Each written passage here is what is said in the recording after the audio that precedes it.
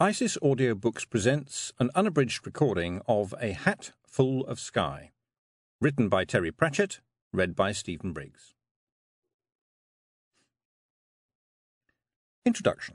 From Fairies and How to Avoid Them by Miss Perspicacia Tick. The Knack-Mack Feegle, also called Picktsies, the Wee Free Men, the Little Men, and Person or Persons Unknown believed to be armed.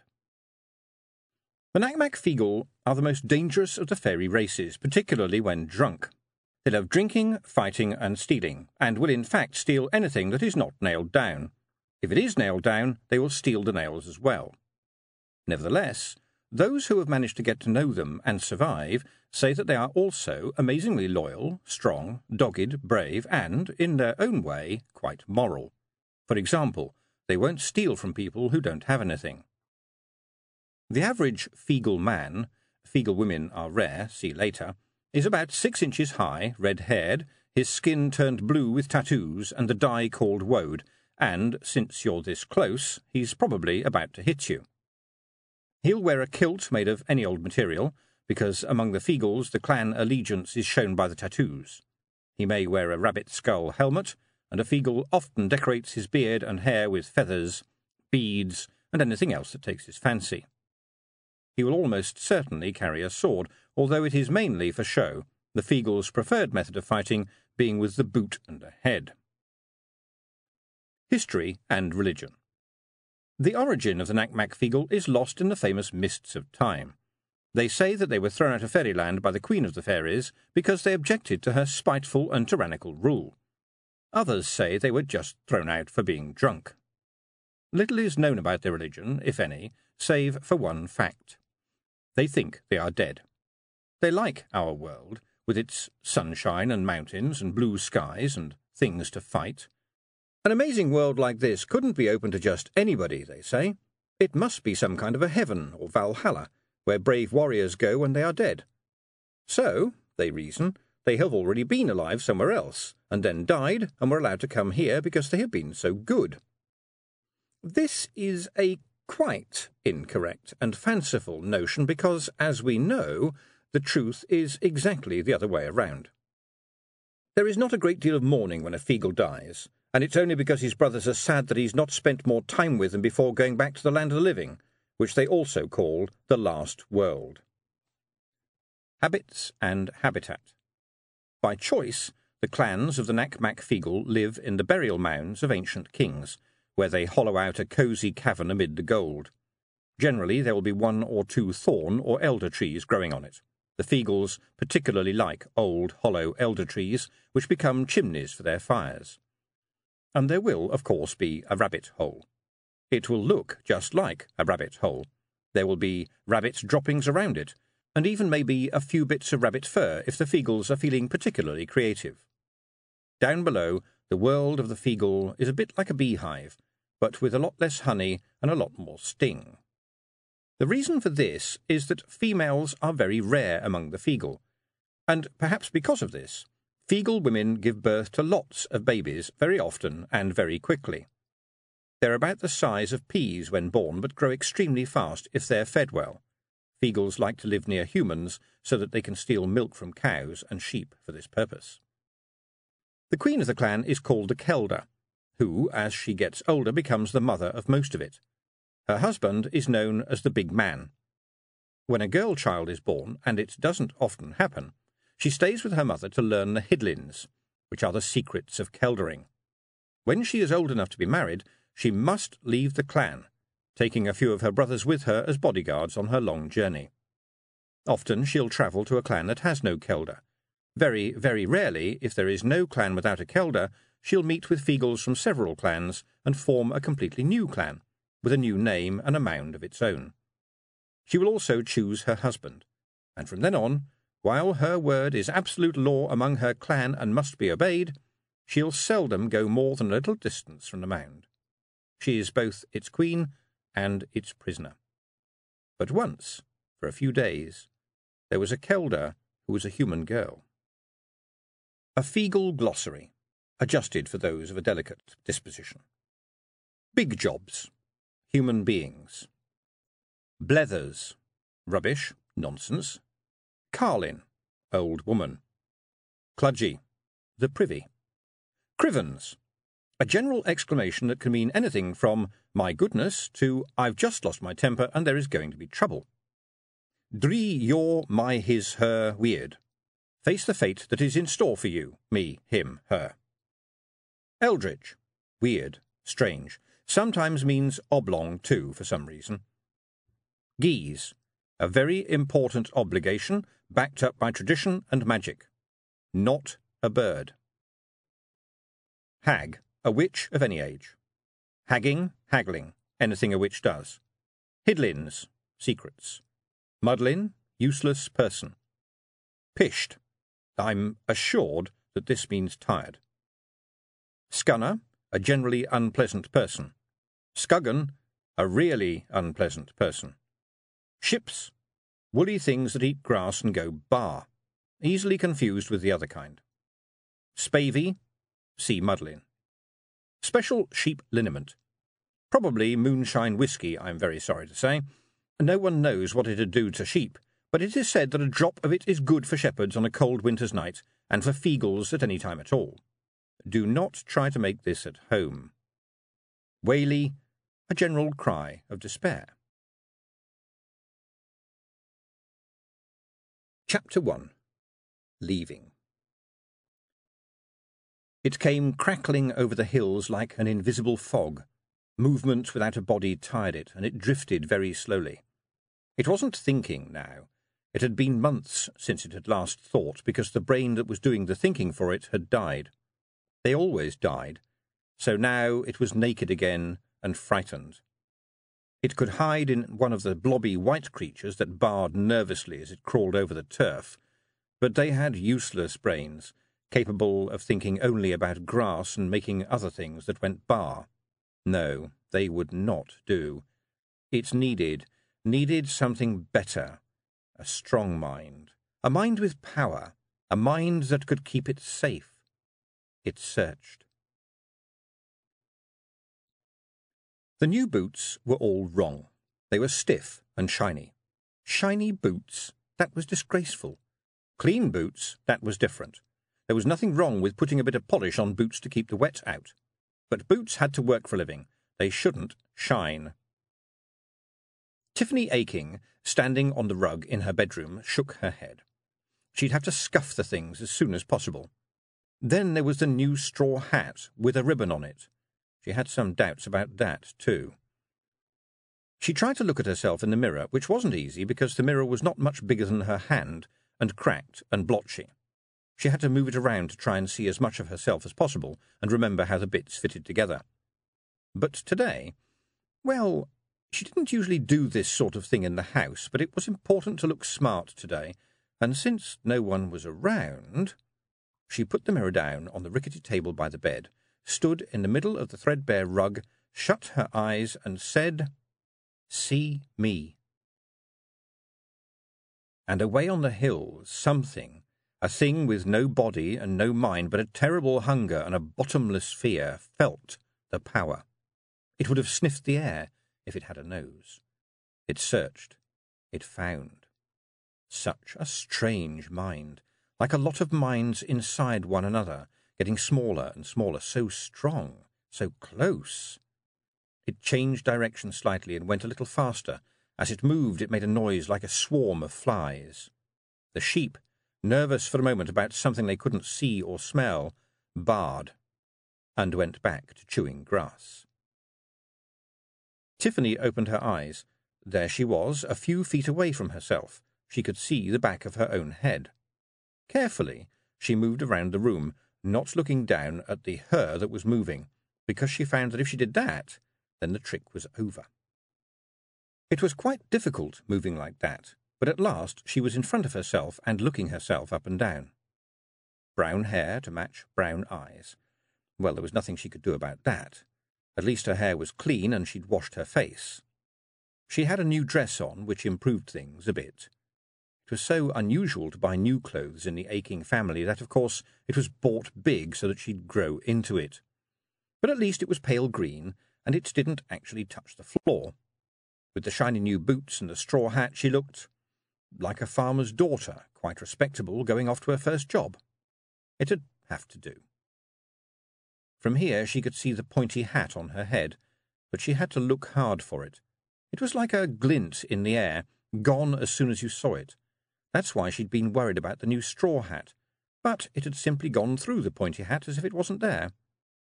This was because, in a way, it wasn't. It was invisible, except in the rain. Sun and wind went straight through, but rain and snow somehow saw it and treated it as if it was real. She'd been given it by the greatest witch in the world, a real witch with a black dress and a black hat and eyes that could go through you like turpentine goes through a sick sheep. It had been a kind of reward. Tiffany had done magic, serious magic. Before she had done it, she hadn't known that she could. When she'd been doing it, she hadn't known that she was, and after she had done it, she hadn't known she had. Now she had to learn how. "See me not," she said. The vision of her, or whatever it was, because she was not exactly sure about this trick, vanished. It had been a shock the first time she'd done this, but she'd always found it easy to see herself, at least in her head. All her memories were like little pictures of herself doing things, or watching things, rather than the view from the two holes in the front of her head. There was a part of her that was always watching her. Miss Tick, another witch, but one who was easier to talk to than the witch who'd given Tiffany the hat, had said that a witch had to know how to stand apart, and that she'd find out more when her talent grew, so Tiffany supposed the see me was part of this. Sometimes Tiffany thought she ought to talk to Miss Tick about see me. It felt as if she was stepping out of her body, but still had a sort of ghost body that could walk around. It all worked as long as her ghost eyes didn't look down and see that she was just a ghost body. If that happened, some part of her panicked and she found herself back in her solid body immediately. Tiffany had, in the end, decided to keep this to herself. You didn't have to tell a teacher everything. Anyway, it was a good trick for when you didn't have a mirror. Miss Tick was a sort of witch finder. That seemed to be how witchcraft worked. Some witches kept a magical lookout for girls who showed promise, and then found them an older witch to help them along. They didn't teach you how to do it. They taught you how to know what you were doing. Witches were a bit like cats. They didn't much like one another's company, but they did like to know where all the other witches were, just in case they needed them. And what you might need them for was to tell you, as a friend, that you were beginning to cackle. Witches didn't fear much, Miss Tick had said, but what the powerful ones were afraid of, even if they didn't talk about it, was what they called going to the bad. It was too easy to slip into careless little cruelties because you had power and other people hadn't. Too easy to think other people didn't matter much.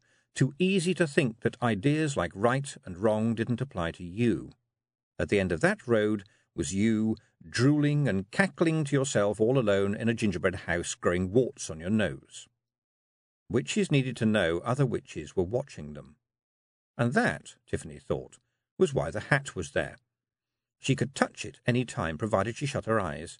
It was a kind of reminder. "Tiffany!" her mother shouted up the stairs. "Miss Tick's here!" Yesterday, Tiffany had said goodbye to Granny Aching. The iron wheels of the old shepherding hut were half buried in the turf high up on the hills. The pot-bellied stove, which still stood lopsided in the grass, was red with rust. The chalk hills were taking them, just like they'd taken the bones of Granny Aching. The rest of the hut had been burned on the day she'd been buried. No shepherd would have dared use it, let alone spend the night there. Granny Aching had been too big in people's minds, too hard to replace. Night and day, in all seasons, she was the chalk country, its best shepherd, its wisest woman, and its memory. It was as if the green downland had a soul that walked about in old boots and a sacking apron, and smoked a foul old pipe, and dosed sheep with turpentine. The shepherds said Granny Aching had cussed the sky blue. They called the fluffy little white clouds of summer Granny Aching's little lambs, and although they laughed when they said these things, part of them was not joking. No shepherd would have dared presume to live in that hut, no shepherd at all. So they had cut the turf and buried Granny Aching in the chalk, watered the turf afterward to leave no mark. then burned her hut. Sheep wool, jolly sailor tobacco, and turpentine had been the smells of the shepherding hut, and the smell of Granny Aching. Such things have a hold on people that goes right to the heart. Tiffany only had to smell them now to be back there in the warmth and silence and safety of the hut. It was the place she had gone to when she was upset, and the place she had gone to when she was happy. And Granny Aching would always smile and make tea and say nothing. And nothing bad could happen in the shepherding hut. It was a fort against the world. Even now, after Granny had gone, Tiffany still liked to go up there. Tiffany stood there while the wind blew over the turf and sheep bells clonked in the distance. "I've got—" she cleared her throat. "I've got to go away. I've got to learn proper witching, and there's no one here now to teach me, you see. I've got to look after the hills like you did. I can do things, but I don't know things, and Miss Tick says what you don't know can kill you. I want to be as good as you were. I will come back. I will come back soon. I promise I will come back better than I went." A blue butterfly, blown off course by a gust, settled on Tiffany's shoulder, opened and shut its wings once or twice, then fluttered away. Granny Aching had never been at home with words. She collected silence like other people collected string, but she had a way of saying nothing that said it all. Tiffany stayed for a while until her tears had dried, and then went off back down the hill, leaving the everlasting wind to curl around the wheels and whistle down the chimney of the pot-bellied stove. Life went on. It wasn't unusual for girls as young as Tiffany to go into service. It meant working as a maid somewhere. Traditionally, you started by helping an old lady who lived by herself. She wouldn't be able to pay much, but since this was your first job, you probably weren't worth much either. In fact, Tiffany practically ran Home Farm's dairy by herself, if someone helped her lift the big milk churns, and her parents had been surprised she wanted to go into service at all. But as Tiffany had said, it was something everyone did. You got out into the world a little bit. You met new people. You never knew what it could lead to. That rather cunningly got her mother on her side. Her mother's rich aunt had gone off to be a scullery maid, and then a parlour maid, and had worked her way up until she was a housekeeper and married to a butler and lived in a fine house. It wasn't her fine house, and she only lived in a bit of it, but she was practically a lady. Tiffany didn't intend to be a lady. This was all a ruse anyway, and Miss Tick was in on it. You weren't allowed to charge money for the witching, so all witches did some other job as well. Miss Tick was basically a witch disguised as a teacher. She travelled around with the other wandering teachers who went in bands from place to place, teaching anything to anybody in exchange for food or old clothes. It was a good way to get around, because people in the chalk country didn't trust witches. They thought they danced around on moonlit nights without their drawers on.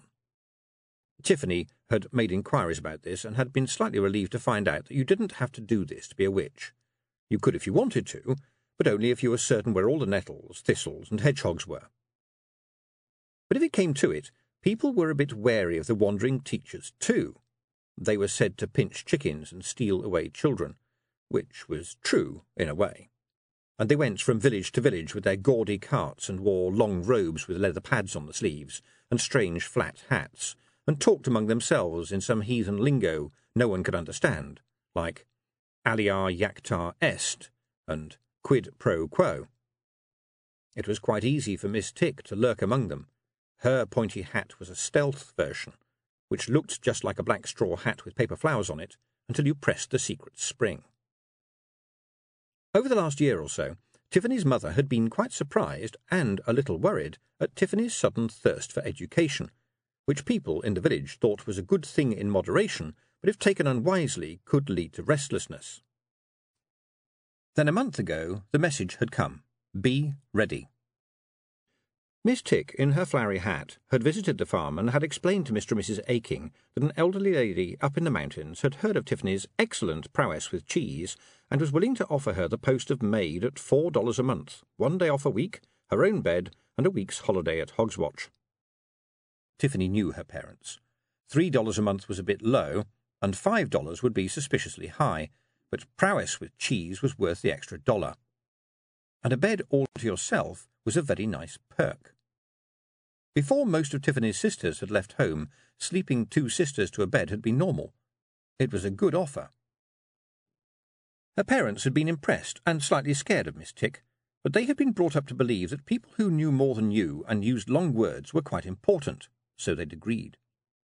Tiffany accidentally heard them discussing it after she had gone to bed that night. It's quite easy to accidentally overhear people talking downstairs if you hold an upturned glass to the floorboards and accidentally put your ear to it. She heard her father say that Tiffany didn't have to go away at all. She heard her mother say that all girls wondered what was out there in the world, so it was best to get it out of her system. Besides, she was a very capable girl with a good head on her shoulders. Why, with hard work, there was no reason why one day she couldn't be a servant to someone quite important, like Aunt Hetty had been, and live in a house with an inside privy. Her father said she'd find that scrubbing floors was the same everywhere. Her mother said, well, in that case she'd get bored and come back home after the year was up, and, by the way, what did prowess mean? Superior skill, said Tiffany to herself. They did have an old dictionary in the house, but her mother never opened it because the sight of all those words upset her. Tiffany had read it all the way through. And that was it. And suddenly here she was, a month later, wrapping her old boots, which had been worn by all her sisters before her, in a piece of clean rag, and putting them in the second-hand suitcase her mother had bought her, which looked as if it was made of bad cardboard or pressed grape pips mixed with earwax, and had to be held together with string. There were goodbyes. She cried a bit, and her mother cried a lot, and her little brother, Wentworth, cried as well, just in case he would get a sweet for doing so. Tiffany's father didn't cry, but gave her a silver $1 and rather gruffly told her to be sure to write home every week, which is a man's way of crying. She said goodbye to the cheeses and the dairy and the sheep in the paddock, and even to Ratbag the cat. Then everyone, apart from the cheeses and the cat, stood at the gate and waved to her and Miss Tick. Well, except for the sheep too, until they'd gone nearly all the way down the chalky white lane to the village. And then there was silence, except for the sound of their boots on the flinty surface and the endless song of the skylarks overhead. It was late August and very hot, and the new boots pinched. "I should take them off if I was you," said Miss Tick after a while. Tiffany sat down by the side of the lane and got her old boots out of the case. She didn't bother to ask how Miss Tick knew about the tight new boots. Witches paid attention. The old boots, even though she had to wear several pairs of socks with them, were much more comfortable and really easy to walk in. They'd been walking since long before Tiffany was born and knew how to do it. "And are we going to see any little men today?" Miss Tick went on once they were walking again. "I don't know, Miss Tick," said Tiffany. "I told them a month ago I was leaving. They're very busy at this time of year, but there's always 1 or 2 of them watching me." Miss Tick looked around quickly. "I can't see anything," she said. "Or hear anything." "No, that's how you can tell that they're there," said Tiffany. "It's always a bit quieter if they're watching me. But they won't show themselves while you're with me. They're a bit frightened of hags. That's their word for witches," she added quickly. "It's nothing personal." Miss Tick sighed. "When I was a little girl, I'd have loved to see the Pixies," she said. "I used to put out little saucers of milk. Of course, later on I realized that wasn't quite the thing to do." "No, you should have used strong liquor," said Tiffany. She glanced at the hedge and thought she saw, just for the snap of a second, a flash of red hair, and she smiled, a little nervously. Tiffany had been, if only for a few days, the nearest a human being can be to a queen of the fairies. Admittedly, she'd been called a Kelder rather than a queen, and the Knack-Mack-Feegle should only be called fairies to their faces if you were looking for a fight. On the other hand, the Knack-Mack-Feegle were always looking for a fight in a cheerful sort of way, and when they had no one to fight, they fought one another. And if one was all by himself, he'd kick his own nose just to keep in practice. Technically, they had lived in Fairyland, but had been thrown out, probably for being drunk. And now, because if you've ever been their Kelder, they never forgot you, they were always there. There was always one, somewhere on the farm, or circling on a buzzard high over the chalk downs, and they watched her, to help and protect her, whether she wanted them to or not.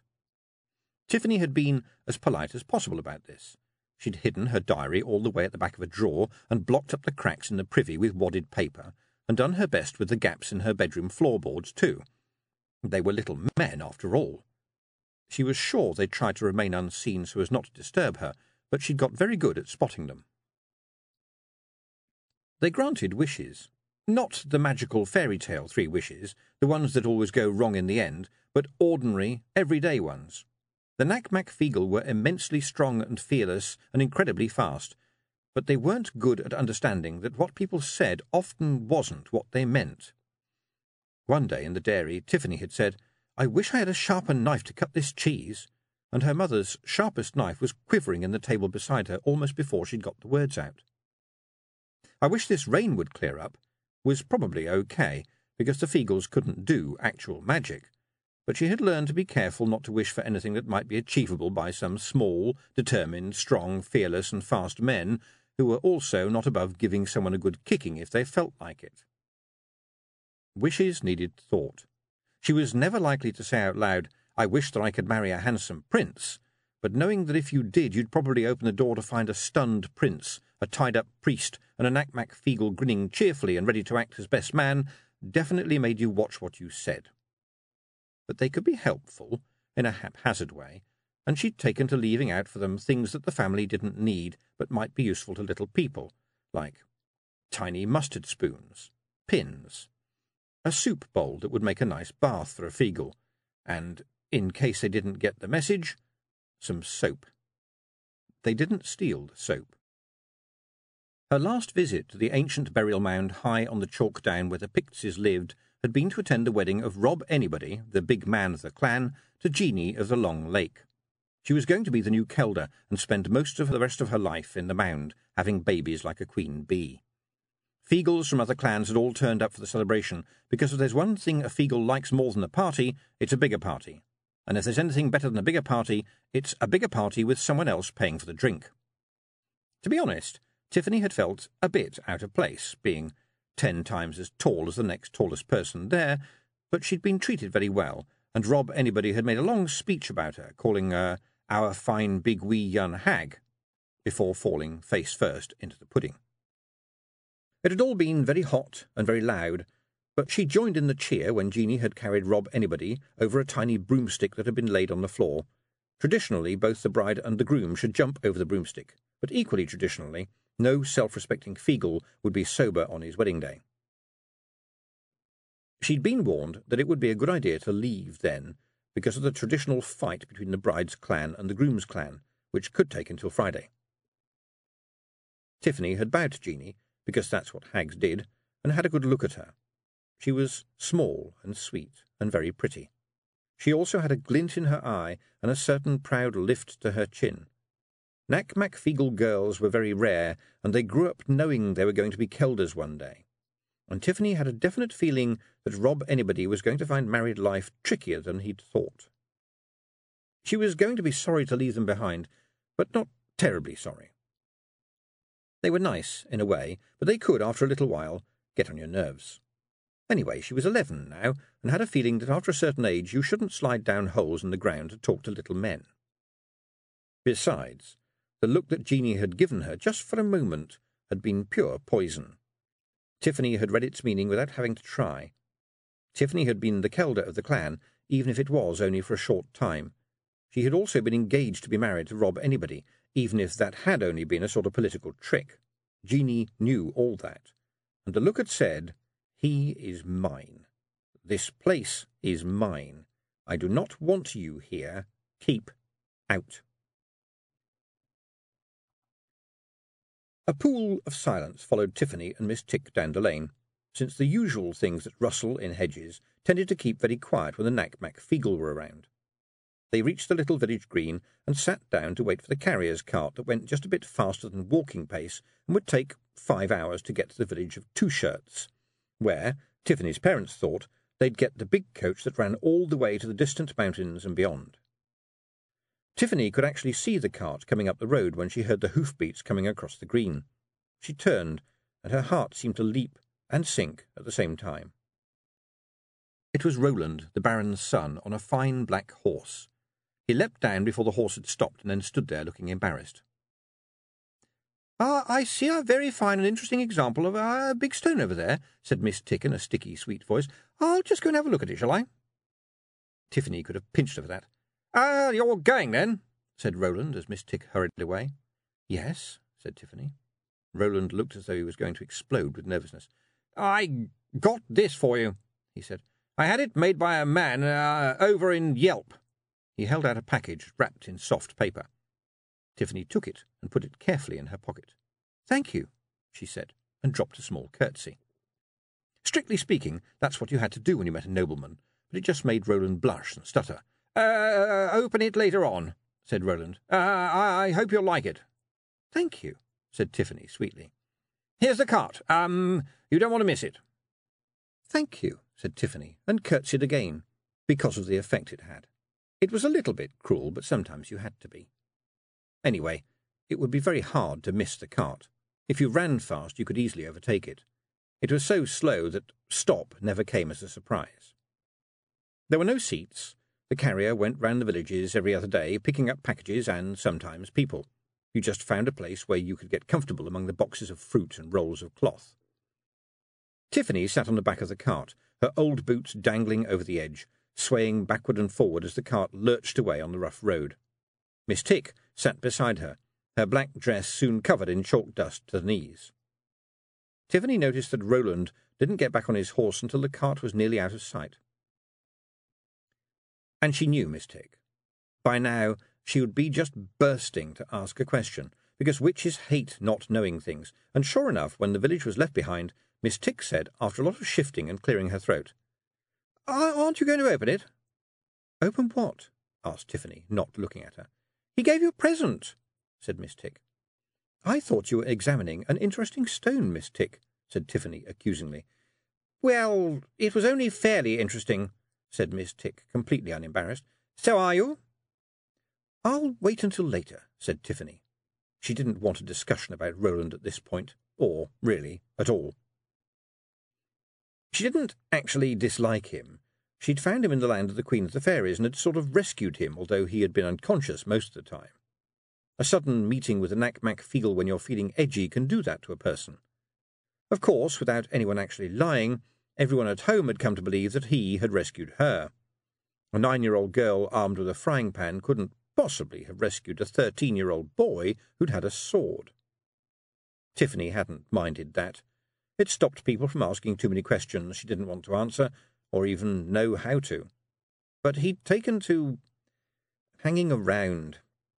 She kept accidentally running into him on walks more often than was really possible, and he always seemed to be at the same village events she went to. He was always polite, but she couldn't stand the way he kept looking like a spaniel that had been kicked. Admittedly, and it took some admitting, he was a lot less of a twit than he had been. On the other hand, there had been such a lot of twit to begin with. And then she thought horse, and wondered why until she realized that her eyes had been watching the landscape while her brain stared at the past. "I've never seen that before," said Miss Tick. Tiffany welcomed it as an old friend. The chalk rose out of the plains quite suddenly on this side of the hills. There was a little valley cupped into the fall of the down, and there was a carving in the curve it made. Turf had been cut away in long flowing lines, so that the bare chalk made the shape of an animal. "It's the white horse," said Tiffany. "Why do they call it that?" said Miss Tick. Tiffany looked at her. "Because the chalk is white?" she said, trying not to suggest that Miss Tick was being a bit dense. "No, I meant, why do they call it a horse? It doesn't look like a horse, it's just flowing lines." "That look as if they're moving," Tiffany thought.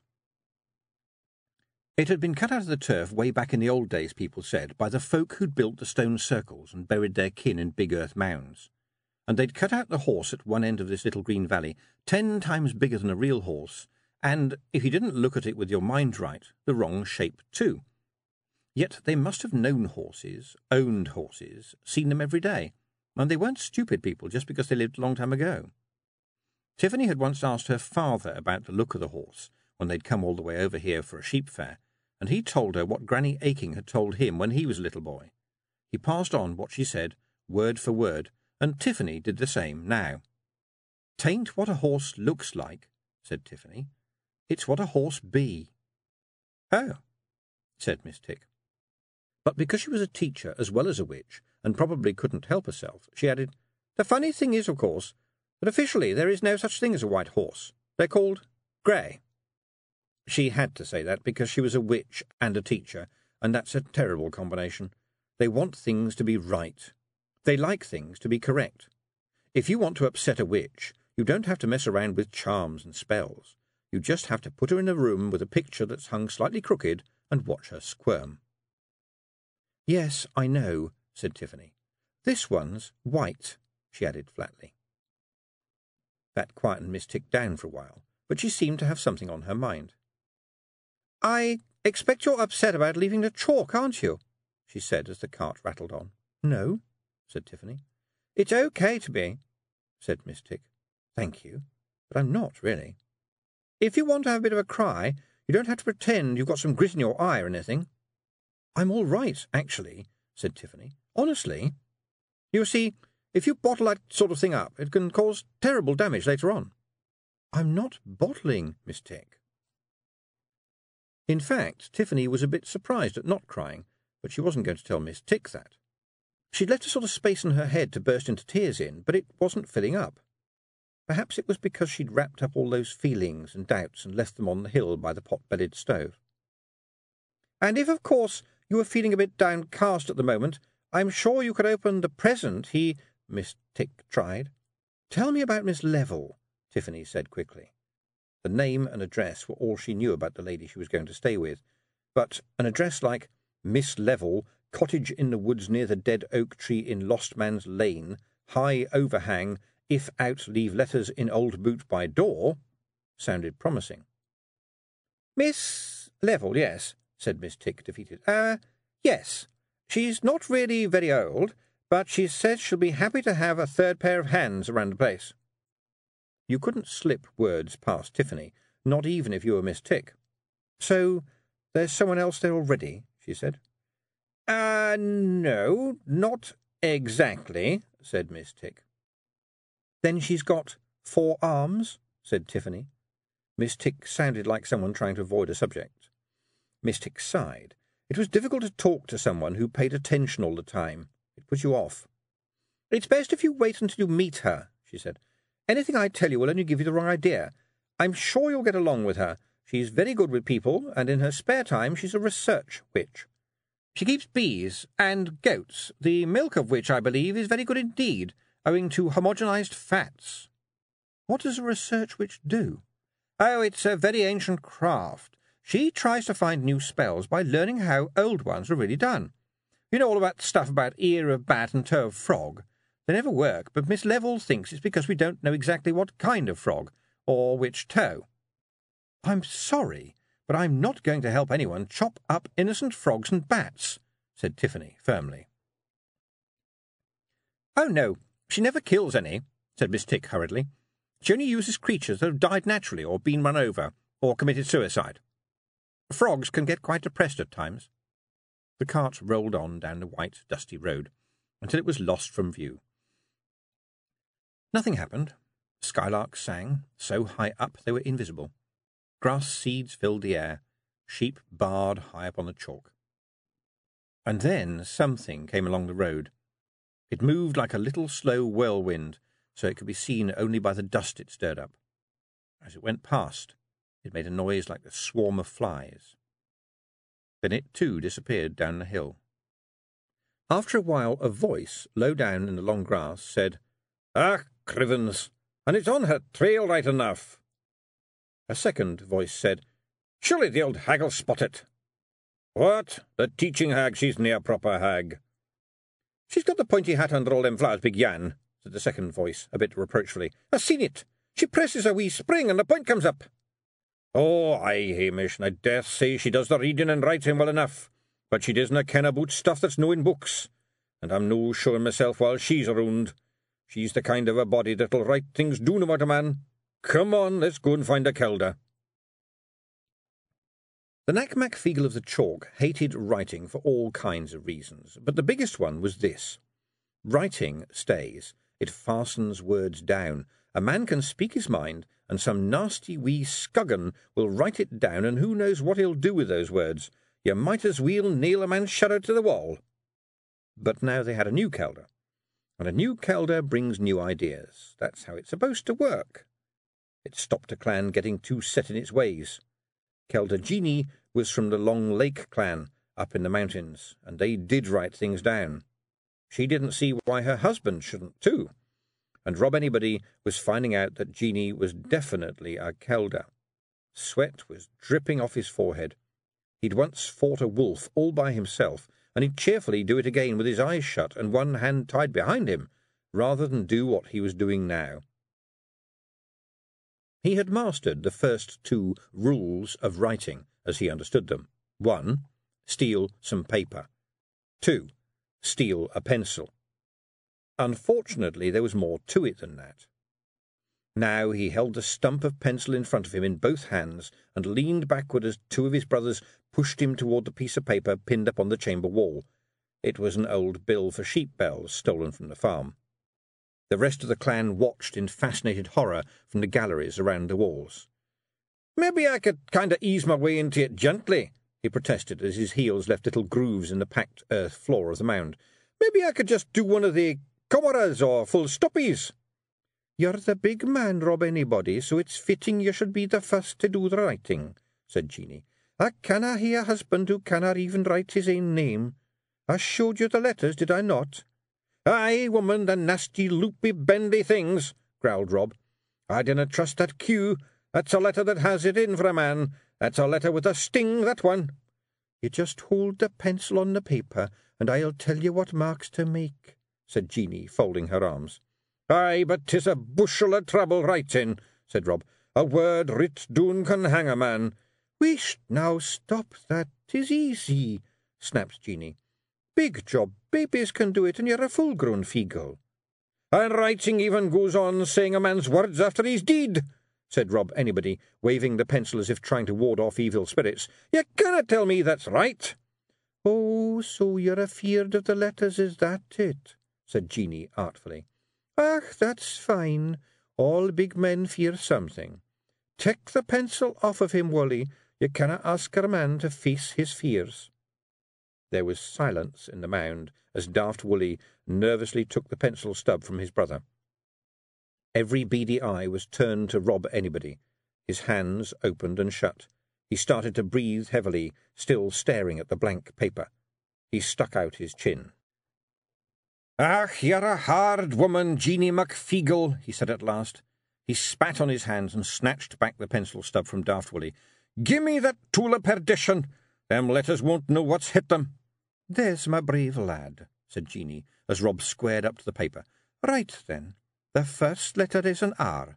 That's the one that looks like a fat man walking, remember?" The assembled Pixies watched as Rob Anybody, grunting fiercely and with his tongue sticking out of the corner of his mouth, dragged the pencil through the curves and lines of the letters. He looked at the kelder expectantly after each one. "That's it," she said at last. "A bonny effort." Rob Anybody stood back and looked critically at the paper. "That's it," he said. "Aye," said Jeanie. "You've writ your ain name, Rob Anybody." Rob stared at the letters again. "I'm going to prison noo?" he asked. There was a polite cough from beside Jeanie. It belonged to the toad. He had no other name because toads don't go in for names. Despite sinister forces that would have people think differently, no toad has ever been called Tommy the Toad, for example. It's just not something that happens. This toad had once been a lawyer. A human lawyer, toads manage without them, who'd been turned into a toad by a fairy godmother who'd intended to turn him into a frog, but had been a bit hazy on the difference. Now he lived in the Feegle Mound, where he ate worms and helped them out with the difficult thinking. "I've told you, Mr. Anybody, that just having your name written down is no problem at all," he said. "There's nothing illegal about the words Rob Anybody, unless, of course," and the toad gave a little legal laugh, "it's meant as an instruction." None of the Feegles laughed. They liked their humour to be a bit, well, funnier. Rob Anybody stared at his very shaky writing. "That's my name, aye." It certainly is, Mr. Anybody. And nothing bad's happening at all, Rob noted. He looked closer. How can you tell it's my name? Ah, that'll be the reading side of things, said Jeanie. Ah, that's where the lettery things make a sound in your head, asked Rob. Exactly so, said the Toad. But we thought you'd like to start with the more physical aspect of the procedure. Could I no maybe just learn the writing and leave the reading to someone else? Rob asked, without much hope. No, my man's got to do both, said Jeanie, folding her arms. When a female Feegle does that, there's no hope left. Ah, 'tis a terrible thing for a man when his woman gangs up on him wi' a toad, said Rob, shaking his head. But when he turned to look at the grubby paper, there was just a hint of pride in his face. Still, that's my name, right? He said, grinning. Jeanie nodded. Just there all by itself, and no on a wanted poster or anything. My name drawn by me. Yes, Rob, said the Kelder. My name under my thumb. No scunner can do anything about it. I've got my name nice and safe. Jeanie looked at the Toad, who shrugged. It was generally held by those who knew them that most of the brains in the Knack-Mack-Feegle clans ended up in the women. A man's a man of some standing when he's got his own name when no one can touch it, said Rob Anybody. That's serious magic, that is. The R is the wrong way round, and you left the A and a Y out of Anybody, said Jeanie, because it is a wife's job to stop her husband actually exploding with pride. Ach, woman, I didna ken which way the fat man was walking, said Rob, airily waving a hand. You cannot trust the fat man. That's the kind of thing us natural writing folk knows about. One day he might walk this way, next day he might walk that way. He beamed at his name. Rob N-Y-B-O-D. And I reckon you got it wrong with them Y's, he went on. I reckon it should be N-E-B-O-D. That's N-E-B-O-D, see, that's sense. He stuck the pencil into his hair and gave her a defiant look.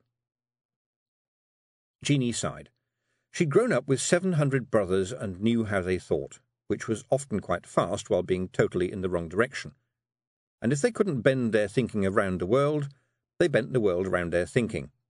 Usually, her mother had told her, it was best not to argue. Actually, only half a dozen Feegles in the Long Lake clan could read and write very well. They were considered odd, strange hobbies.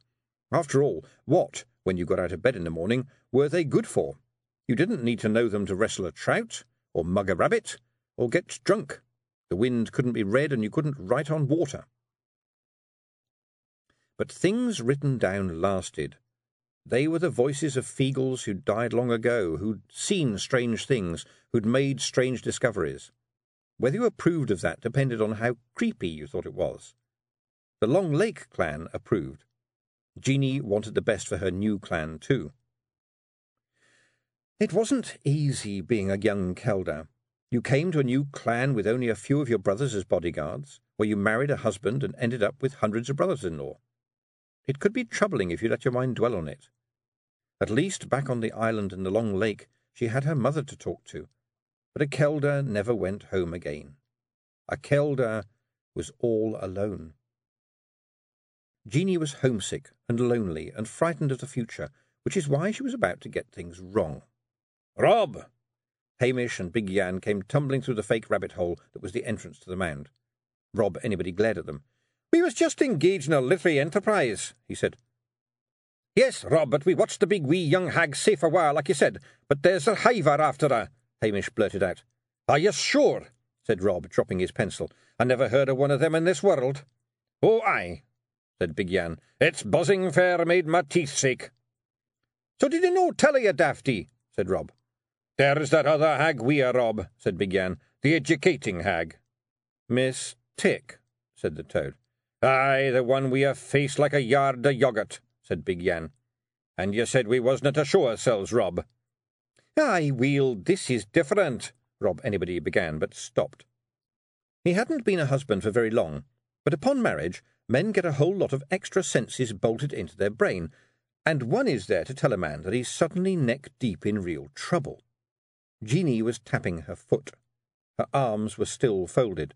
She had the special smile women learn about when they marry too, which seems to say, "Yes, you're in big trouble, but I'm going to let you dig yourself in even more deeply." "What's this about the big wee hag?"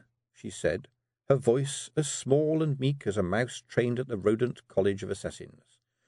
"Oh, weel, aye," Rob began, his face falling. "Do you not bring her to mind, dear? She was at our wedding, aye. She was our kelder for a day or two, you ken. The old one made her swear to that just afore she went back to the land of the living," he added, in case mentioning the wishes of the last kelder would deflect whatever storm was coming. "It's as well to keep an eye on her, you ken, her being our hag and all." Rob Anybody's voice trailed away in the face of Jeannie's look. "A true kelder has to marry the big man," said Jeannie, "just like I married ye, Rob Anybody Feegle, and am I no a good wife to ye?" "Oh, fine, fine," Rob burbled, "but—" "And ye canna be married to two wives, because that would be bigamy, would it not?" said Jeannie, her voice dangerously sweet. "It wasna that big," said Rob Anybody, desperately looking around for a way of escape. "And it was only temporary, and she's but a lass, and she was good at thinking." "I'm good at thinking, Rob Anybody, and I am the kelder of this clan, am I no? There can be only one, is that not so? And I am thinking that there will be no more chasing after this big wee girl. Shame on you anyway, she'll no want the like of Big Yan a-gawping at her all the time, I'm sure." Rob Anybody hung his head. "Aye, but," he said. "But what?" "A hiver's chasing the pure wee lass." There was a long pause before Jeannie said, "Are you sure?" "Aye, kelder," said Big Yan. "Once you hear that buzzing, you never forget it." Jeannie bit her lip. Then, looking a little pale, she said, "You said she's got the makings of a powerful hag, Rob." "Aye, but nae one in history has survived a hiver. You cannot kill it, you cannot stop it, you canna—" "But was you no telling me how the big wee girl even fought the queen and won?" said Jeannie. "Wanged her wi' a skillet, you said. That means she's good, aye. If she's a true hag, she'll find a way hersel. We all ha to dree our weird. Whatever's out there, she's got to face it. If she canna, she's no true hag." "Aye, but a hiver's worse than—" Rob began. "She's off to learn haggling from the other hags," said Jeannie. "And I must learn keldering all by myself. You must hope she learns as fast as me, Rob Anybody." Chapter 2. 2 Shirts and 2 Noses. 2 Shirts was just a bend in the road with a name. There was nothing there but an inn for the coaches, a blacksmith's shop, and a small store with the word souvenirs written optimistically on a scrap of cardboard in the window. And that was it. Around the place, separated by fields and scraps of woodland, were the houses of people for whom 2 Shirts was, presumably, the big city. Every world is full of places like 2 Shirts. They are places for people to come from, not go to. It sat and baked silently in the hot afternoon sunlight. Right in the middle of the road, an elderly spaniel, mottled brown and white, dozed in the dust. 2 Shirts was bigger than the village back home, and Tiffany had never seen souvenirs before. She went into the store and spent half a penny on a small wood carving of 2 shirts on a washing line, and 2 postcards entitled "View of 2 Shirts," which showed the souvenir shop and what was quite probably the same dog sleeping in the road. The little old lady behind the counter called her young lady, and said that 2 Shirts was very popular later in the year, when people came from up to a mile around for the cabbage macerating festival. When Tiffany came out, she found Miss Tick standing next to the sleeping dog, frowning back the way they'd come. "Is there something the matter?" said Tiffany. "What?" said Miss Tick, as if she'd forgotten that Tiffany existed. "Oh, no. I thought Look, shall we go and have something to eat?" It took a while to find someone in the inn, but Miss Tick wandered into the kitchens and found a woman who promised them some scones and a cup of tea. She was actually quite surprised she'd promised that, since she hadn't intended to, it strictly speaking being her afternoon free until the coach came. But Miss Tick had a way of asking questions that got the answers she wanted. Miss Tick also asked for a fresh egg, not cooked in its shell. Witches were also good at asking questions that weren't followed by the other person saying, "Why?" They sat and ate in the sun on the bench outside the inn, Then Tiffany took out her diary. She had one in the dairy too, but that was for cheese and butter records. This one was personal. She'd bought it off a peddler cheap because it was last year's. But, as he had said, it had the same number of days. It also had a lock, a little brass thing on a leather flap. It had its own tiny key. It was the lock that had attracted Tiffany. At a certain age, you see the point of locks. She wrote down 2 shirts, and spent some time thinking before adding a bend in the road. Miss Tick kept staring at the road. "Is there something wrong, Miss Tick?" Tiffany asked again, looking up. "I'm not sure. Is anyone watching us?" Tiffany looked around. 2 shirts slept in the heat. There was no one watching. "No, Miss Tick."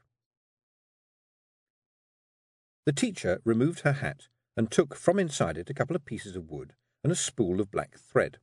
She rolled up her sleeves, looking around quickly in case 2 shirts had sprouted a population, then broke off a length of the thread and picked up the egg.